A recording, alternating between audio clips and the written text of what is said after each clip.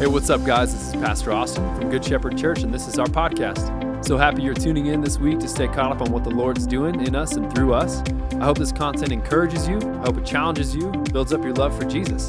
Hope you enjoy the message. We love you. Hello, Good Shepherd Church. How y'all doing? I'm from Oklahoma originally, so how y'all doing? It's good to see you today. My name is Daniel Grothe, and I love your pastors. I love Austin and Katie and this team here. We were here for dinner last night, praying through the building, walking the building, hearing the history of this church. We were doing a little preaching cohort, talking about the art of preaching. And I just think about the 4+ decades of faithfulness from saints around this place. So just don't look now, but the Spirit of the Lord is doing a beautiful thing here at Good Shepherd. And I thank God for you. So give yourselves a hand today as we remember all that God has done. I left dinner here last night and went back to the hotel. And I walked in the hotel, and in the lobby, there were just these men that were like the size of mountains. They were like 14ers in themselves, just continents of human beings. And I was like, what is happening here? The lobby's filled with these gargantuan dudes, and then went to bed, and I got back up this morning early for breakfast, and I went down, and all these gargantuan men bursting out of their shirts, bald-headed and beards, and they have 30 eggs on each of their plates, putting creatine on the eggs, and I was like, what is going on here? So I walk up to one of the guys, and I go, what's happening? Because there's like a disproportionate amount of mountainous men here. And he goes, we've got the Colorado Strongest Man competition today. He goes, we're all kind of fit and we're all kind of fat. And he wasn't lying. I mean, they were just gargantuan men. So anyway, some of you are like, why are you telling me that story? Because it happened. Because it was, anyway, I am thrilled to be with you here today. And I just wrote a book this last year called The Power of Place: Choosing Stability in a Rootless Age. And Pastor Austin asked me to speak on this today. So what I'll do is I'll read this text, Genesis chapter 1, the very beginning of the book, and then I'll pray and we'll jump in. So hear the word of the Lord out of Genesis chapter 1, 26 and on down. It says, "Then God said, 'Let us make mankind in our image, in our likeness, so that they may rule over the fish in the sea.'" Now I'm just going to ask you to flag in your mind the physicality of this text. This is not some spiritual text out there in the ether. God creates them to rule over the fish in the sea and the birds in the sky and over the livestock and all the wild animals and over all the creatures that move along the ground. So God created mankind in his own image. In the image of God, he created them, male and female.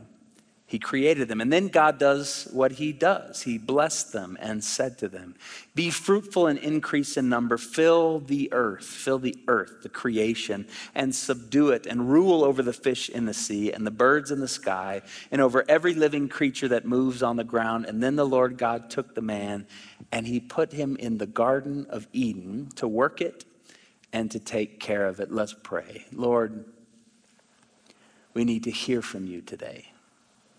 All of us have lived our week in business meetings and in conversations, and we've heard the political pundits, and we've read the news cycles, and there's just been so much noise coming at us all week. So here on Sunday morning, we stop and we pause and we open our hearts and we open our minds and we say, "Lord, speak to us. We are listening. We need you to heal us. We need you to deliver us. We need you to shape us into your holy people. We need you, Lord, to speak." So we pray that your words would race through this place, that your words would race through these aisles, that your word would race through our hearts today. Make us your holy people, we pray, in the name of the Father and the Son and the Holy Spirit. And all God's people said, Amen. 5 years ago, I got called to officiate my grandpa Dan's funeral. He was 86 years old, Daniel Kemp Wilson, out in Lapwai, Idaho. I'm Daniel Wilson Grothe, named after him. This is my guy. Married to my grandma Louise Wilson, for 66 years. And they called us out. We had a family reunion about 2 weeks before he passed. So we were at his house on their family land on the Snake River, camping out there, and just all gathered, 50 of us, all of us, 29 great-grandchildren for Grandpa Dan. And Grandpa Dan was on what became his deathbed. He and Grandma Weezy were back in the bedroom, and he called me in, and he said, Daniel, I'm ready to meet Jesus. I'm at peace. But there's one thing I haven't done. I've never been baptized. Would you baptize me? And I said, Grandpa Dan, I would be honored. And so we took the bed out into the living room so the whole family could be there and in front of the windows with the mountains in the back. And you could hear a pin drop. And he wasn't able to get up out of the bed. So I brought a bowl of water and I poured it on his head and I wiped his head with the towel. And then I poured it on his feet and I wiped his feet with another towel. I still have those towels today. And I baptized him in the name of the Father and the Son and the Holy Spirit. And his eyes were closed and you could hear the room quiet. And he said, there is no more fear. And a week later, he's in the presence of Jesus. It was just gorgeous. They called me and they said, hey, come back out for the funeral. And so I flew out to officiate the funeral in Lapwai, Idaho. It's on the Nez Perce Indian Reservation where the Snake River meets the Clearwater River. And my grandparents, white people, are a minority in this Indian reservation. Beautiful people, the Nez Perce tribe. And they've watched my grandparents live faithfully in that community for 86 and now Grandma Weezy's 90 years. And those people have honored my grandparents and blessed my grandparents, and my grandparents have served them. And at the funeral that day, the whole town, 500 people came in a church much like this. And Christians and non-Christians go and praise God for a man of God, Dan Wilson. And what I watched over 86 years of him living faithfully there as a farmer and also as a rural mail carrier, he knew everyone's home address by heart. Knew their names and their home address by heart. What I watched is Grandpa Dan and Grandma Weezy, when people needed food in their pantry, they would spend their money to fill people's pantry. When people needed driven to their doctor's appointments in town, miles away, Grandma and Grandpa would drive the old people, who were usually 10 years younger than them, to the doctor's appointments, and they would sit out in the lobby and they'd make sure they got to the car with their walkers. And Grandma Weezy's still leading worship at her church every Sunday as a 90-year-old from the piano. Living lives of stability in place. They'd put their roots down and they lived, and Grandpa died there, and Grandma Weezy will enter her rest in that community at some point down the line. And I saw the power of stability in place. Now, what many of us don't know is that in Christian tradition, Christian history, the saints were called to take vows. Now, some of us will know the obvious ones. They were called to the vow of charity with their money, that you are not your own. Open your hearts and open your pocketbooks, and God has blessed you like he told Abram and Sarai, I'll bless you and I'll make you a blessing, and through your offspring, I'll bless all the nations of the earth. So open up your hearts and open up your pocketbooks. Take care of each other, the vow of charity with your money. We would know that they would have taken the vow of chastity with their sexuality, that your body is not your own. You are bought with a price, with the precious blood of Jesus Christ. Therefore, honor God with your body. Be clean. Be pure. So we would know the vow of charity and the vow of chastity, and we would know the vow of obedience to Scripture, that the Bible is our book, and we should hide God's word in our heart that we might not sin against him. But what most Christians don't know is that the very first vow that Saint Benedict called the people of God to take was the vow of stability in place. To put down your roots, to live faithfully, to stay stable in your community, and try to die there. Try to live the long obedience in the same direction in one place with a group of people. So some of you are like, okay, vow of stability, that's interesting to me. So what I want to do today is put three things in front of you, the three purposes behind the vow of stability. Why were the saints of old called to take vows of stability? The first thing that I want to tell you about the vow of stability is that through the vow of stability, God wants to give us a gift. God wants to give us a gift. Now, you notice in the garden, the very first gift that God gives humankind is the gift of place. Think about that. That's an interesting reality in Genesis 1 and 2. God takes Adam and Eve and he sets them down in the garden to rule over it and to tend it and to take care of it. And Adam, you get to name the animals and be fruitful and multiply and fill the earth and subdue it. And it says that they walked in the garden with God in the cool of the day. And you know Adam and Eve had their little pockets of the garden where, the bubbling springs over there are just stunning. And you should see the sunset in the evening over in that portion of the garden. And over here, man, it's verdant with life and fertile, and it's explosive with crops over here. And you know that they understood the place that God had given them. Through the vow of stability, God wants to give us a gift. And the very first gift that God gives humankind is the gift of place. Notice that when the fall happens, the first curse is the curse of placelessness. Here's your first gift. Here's the garden. Adam and Eve take the story into their own hands, and sin enters the world, and chaos and death and confusion, and Cain killing Abel with it. The family is broken apart. And the first curse is the curse of placelessness, exile, losing home. And this is why we walk the streets. And when we see homeless people, there is that just endemic heartbreak. They don't have the safety net of family and friendships that many of us have. And so the first gift is the gift of place, and the first curse is the curse of placelessness. But I want to drill down just a layer deeper and ask what the gift of place actually does for us. I'll put three things in front of you. The place gives us security. Long before Abraham Maslow wrote his hierarchy of needs in 1943, philosophers and anthropologists and theologians and sages down through the ages have been telling us what we know in our bones, which is this: a place to call home is foundational in the great quest of becoming. Children thrive when there's stability in place, when there's routines, where there's my little nursery, my little crib, and mom and dad don't take me to Walmart at 11 p.m. And I've got my little place, my little kindergarten that I go to, and the teacher that loves me. And when we have the stability in place, we have this deep security in our being that enables us to thrive. So place gives us security. The second thing that place gives us is identity. Identity. I'm a pastor's kid. Grew up in church my whole life, unlocking the doors on Sunday morning and then locking them up Sunday night. Any of you been to those Sunday night churches, like church? Like, the newbies come on Sunday morning, but the people who got a first class ticket to heaven come on Sunday night and Wednesday night and all the prayer meetings and all. So I was that kid unlocking the doors. I was a church kid, and I had this group of 25 extended aunties and uncles in the faith. They weren't my biological bloodline, but these are my people. And they started to recognize me as a young man, and they'd go, "Hey, man of God, we see the hand of the Lord all over you." And we pray blessing, and they'd lay hands on my head, and sometimes they'd anoint my forehead with oil and the sign of the cross and say, "God's got a bright future, and I can see it all over you. You're going to be a prophet to the nations." And I didn't even know what a prophet to the nations was, but I knew I was one at 8 years old. And this, I had the security of place, but also this identity began to rise in me. And my pastor called me up one day on a Sunday morning. I was 9 years old, sitting in the front row with my parents, and it was offering time.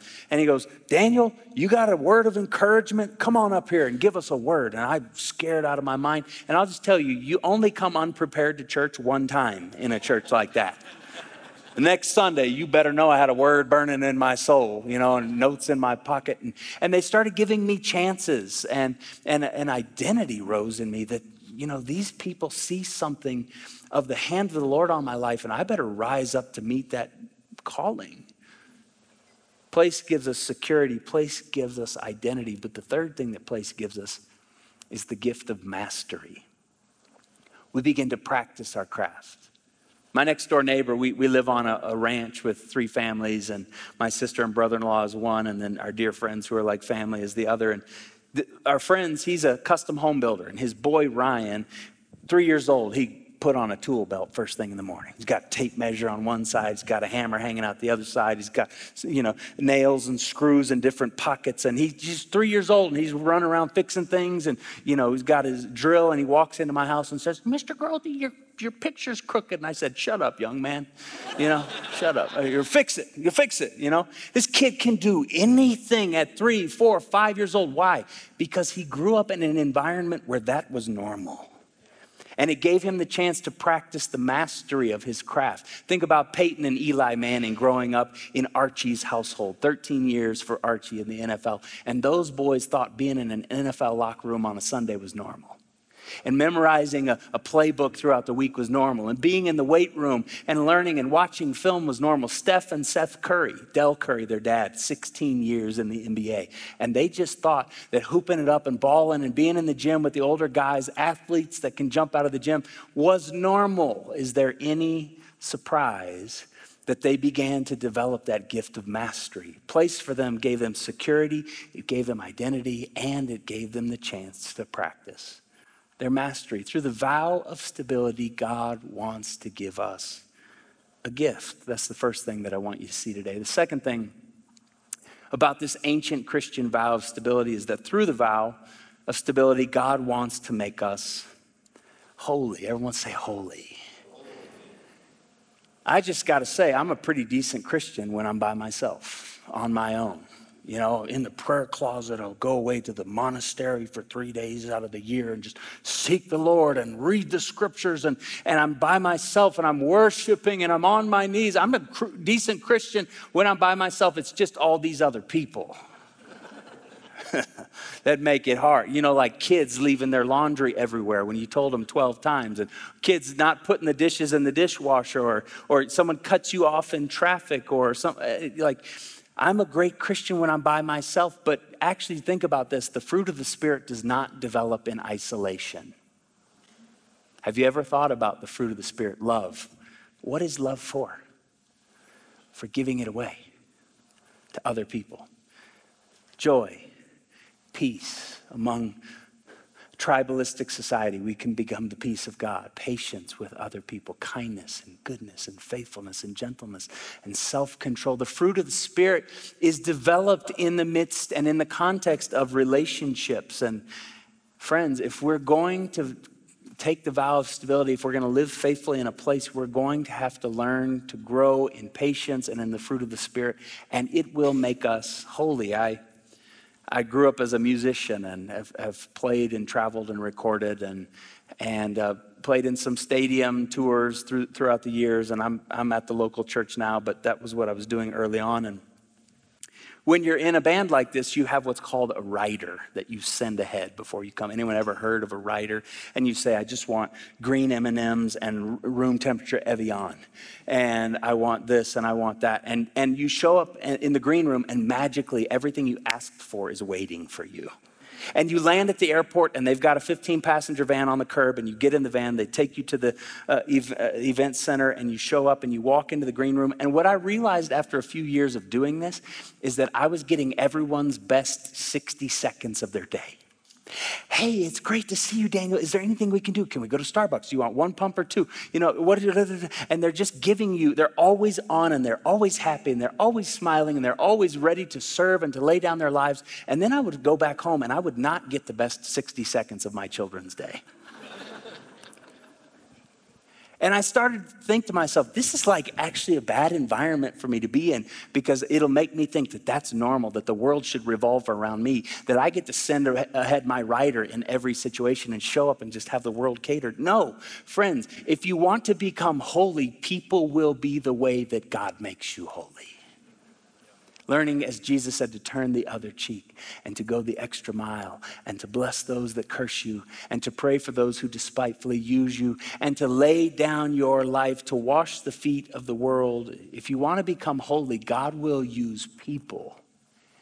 And the vow of stability, your commitment to a place to make you holy. Our places and our people can do this. They can make us holy, but there's a couple cultural trends at play that make it really hard for us to stay committed to a place. And I'll put those two things in front of you. First, we live in an age of wanderlust. We're looking at everyone's social media highlights and the celebrities jet setting to their home in the islands and all that, and just working with their personal trainer every day. It's just so hard to get up and to work with my personal trainer. And then my chef has my breakfast waiting for me. And it's just it must be so hard, right? But we live in this age of wanderlust where we see all of these other lives out there that are appealing to us. And if we're not careful, what it will do is unsettle us from committing to a place in this age of wanderlust. The second thing is we have become pathologically conflict avoidant. My grandpa Dan, who I told you about, in this rural community of agrarians, and if he had beef with someone, it's a metaphor, if he had beef with someone, he would take them to the Greasy Spoon Diner down at the corner and sit over a bad cup of black coffee, and he'd say, "Charles, we agreed on a price. And when we shook hands, my word is my bond, and we agreed on a price, and you're trying to increase the price on me, and it creates instability in our community. I want to be your friend for 50 years, and I want to do business with you for 50 years. So when you hear what I say, my word is my bond, and I need to know from you, Charles, that when you speak, that's your bond too." And these guys would hug it out and they'd say, "You're right, Dan Wilson." And my grandpa would say, "Is there anything I'm doing that bothers you? Any way I can be a better friend to you, Charles, and serve you?" And these guys would get up from the table and they would settle their friendship, and they would be bonded together. That's what our grandparents have done in the past, is look each other in the eye and name the thing and ask for unity to be restored. We now live in a conflict avoidant age where we cancel people and we ghost people, and we find, even if we have to be at the same office as them, we find new routes through the office to walk so that we don't have to pass their cubicle. And we're in the same place, but we can't make eye contact. La, la, la, la, la, la, la, la. And we act as if we can just no, friends. We have to look each other in the eyes. If we're going to live the long haul together and sign up for the vow of stability, it's going to be through confession and repentance and apology and please forgive me and living in humility. We live in an age of wanderlust that keeps us moving, and we live in an age that has become pathologically conflict avoidant. But this monastery that I go to once a year for 3 days of prayer, these brothers, these monks, have committed their lives and taken these vows of stability. And up on the wall, there's this paragraph that I think that's worth us looking at. I want to put it in front of you today. It says, "We vow to remain all our life with our local community. We live together and pray together, work together, relax together. We give up the temptation to move from place to place in search of an ideal situation. Ultimately, there is no escape from oneself." Wherever we go, there we are, right? And the idea that things would be better someplace else is usually an illusion. And when, not if, when interpersonal conflicts arise, we have a great incentive to work things out and restore peace. This means learning the practices of love, acknowledging one's own offensive behavior, giving up one's preferences, and forgiving. I'll just say to you, if you want to become holy, remember that people are the great purifiers. Through the vow of stability, God will use that vow to make us a holy people. The third thing and the final thing, I'll tell you a story and we'll receive communion and go home. The third thing is through the vow of stability, God will use us to refamily the world. Say refamily. God will use us to refamily the world. My dad grew up in Tulsa, Oklahoma. He's about to be 67, and he was the only child of his parents, Melvin Joseph Grothe and Velma Ida Grothe.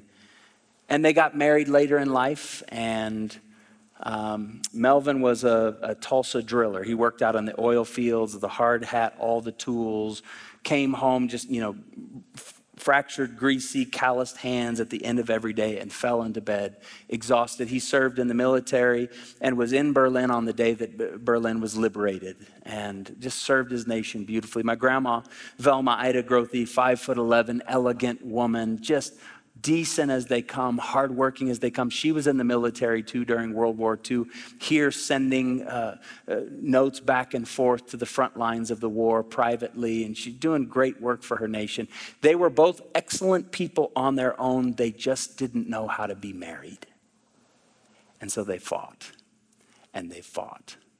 And they fought. And I'm not talking just verbal abuse. I'm talking like war. And they'd be at the dinner table. My dad's 5 years old, as the only child. And he said 2 or 3 nights a week, the table would get turned over and steak knives would become weapons. And they would pour scalding coffee on each other and burn each other with hot irons and just dogpile in the house. And my dad is 5 years old, diving on top of the pile, trying to separate his parents. And he's just wailing, "Can't we work this out?"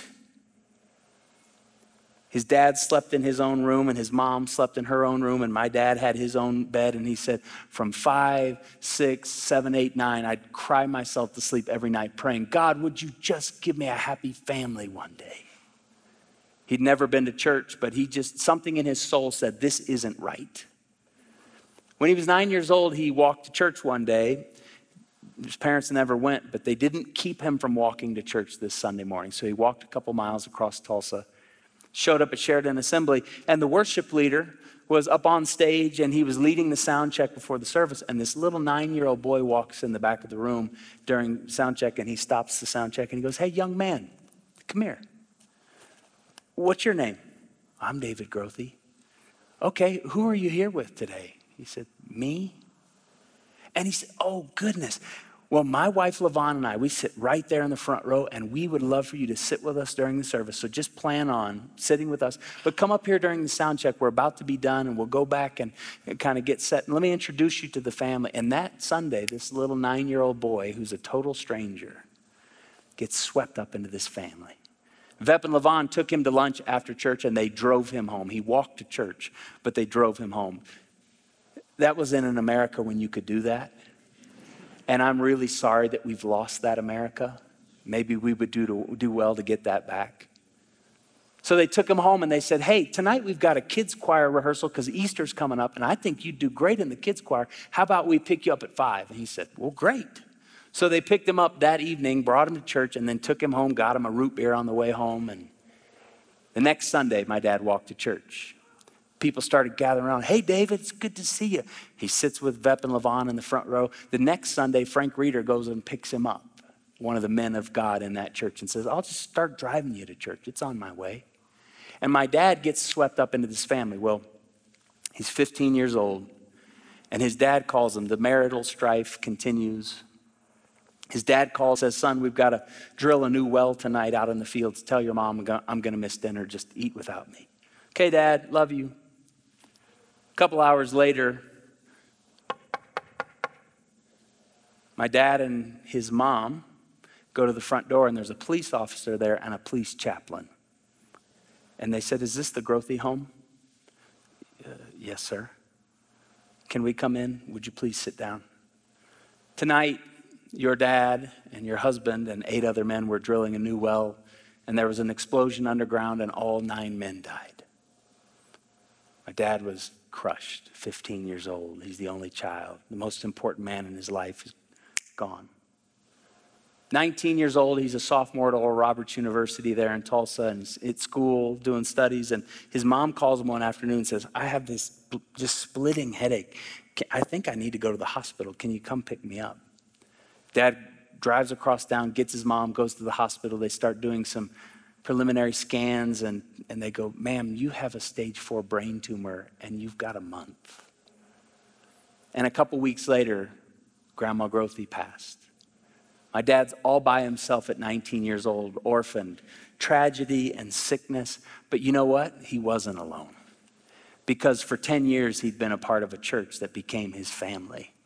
And Vep and LaVon Ellis showed up at the hospital. And Frank Reeder showed up at the hospital. And those people, when my dad and mom fell in love at 22 and got married, Vep Ellis officiated the wedding. The man who found the little 9-year-old boy by himself during a sound check, 13 years later stands up and says, "You are now man and wife." And to this day, Vep is about to be 80. My dad and Vep go play golf all the time. Thick as thieves, best friends. And what I'm here to tell you is that as we live this way, God will use us to refamily the world. My dad was losing his family. My dad was lonely in the world. He was a 9-year-old walking to church by himself, but then all of a sudden people started reaching out to him. And I just want to tell you, we live in a world that is deeply lonely. We live in a world that's heartbroken. We live in a world of blatant individualism. And you know how God is going to refamily the world? He's going to do it through the local church. He's going to do it through Good Shepherd Church right here in Loveland. And so I'm calling you today to sign back up, to sink your roots down deep, to lay your life on the line, to open your hearts and to open your homes and to open your pocketbooks. And if you will do this over the decades, you've already got 4 decades in as a church. If you'll continue to sign back up, you'll see what the psalmist said. In Psalm 68, it says, God is a father to the fatherless. A defender of widows is God in his holy dwelling, and God sets the lonely into families. God will use you to refamily the world. Eugene Peterson, when he was asked about what is the church, and Eugene mentored me for 10 years, a dear friend until he passed it, same as Grandpa Dan's age, 86 years old. Eugene was asked, what is the church? And he said, the church is a colony of heaven in the country of death. So church, today, I'm calling you to sign back up, to be a part of the colony of heaven in a country of death. And we will help each other cross the finish line. We will usher each other into our rest, and then we'll wait for Jesus to come and make all things new. But right here, right now, through the vow of stability, God is going to use you to refamily the world. Can you say amen, church? I want you to quiet your hearts and to bow your heads. And I want to speak this blessing over you. I want to pray this kind of stability over you, and the gift of stability and the fruitfulness of stability. And Lord, I pray today for the Good Shepherd congregation. I pray that you would use them for your glory. I pray, Lord, that you would do all over again what you've been doing for the last 40 years, setting the lonely into family. Pray that you would use this church to be a blessing to this neighborhood, that you would use this church to be a blessing to the schools in this region, that you would use this church to be a blessing to the universities around here. Lord, I pray that this church would be the way that you refamily the world right here in this neighborhood. So Lord, I pray, bless them and keep them and make your face to shine upon them and be gracious to them. Lord, smile big upon Good Shepherd Church and grant them peace in the name of the Father and the Son and the Holy Spirit. And all God's people said, amen. Much love, church.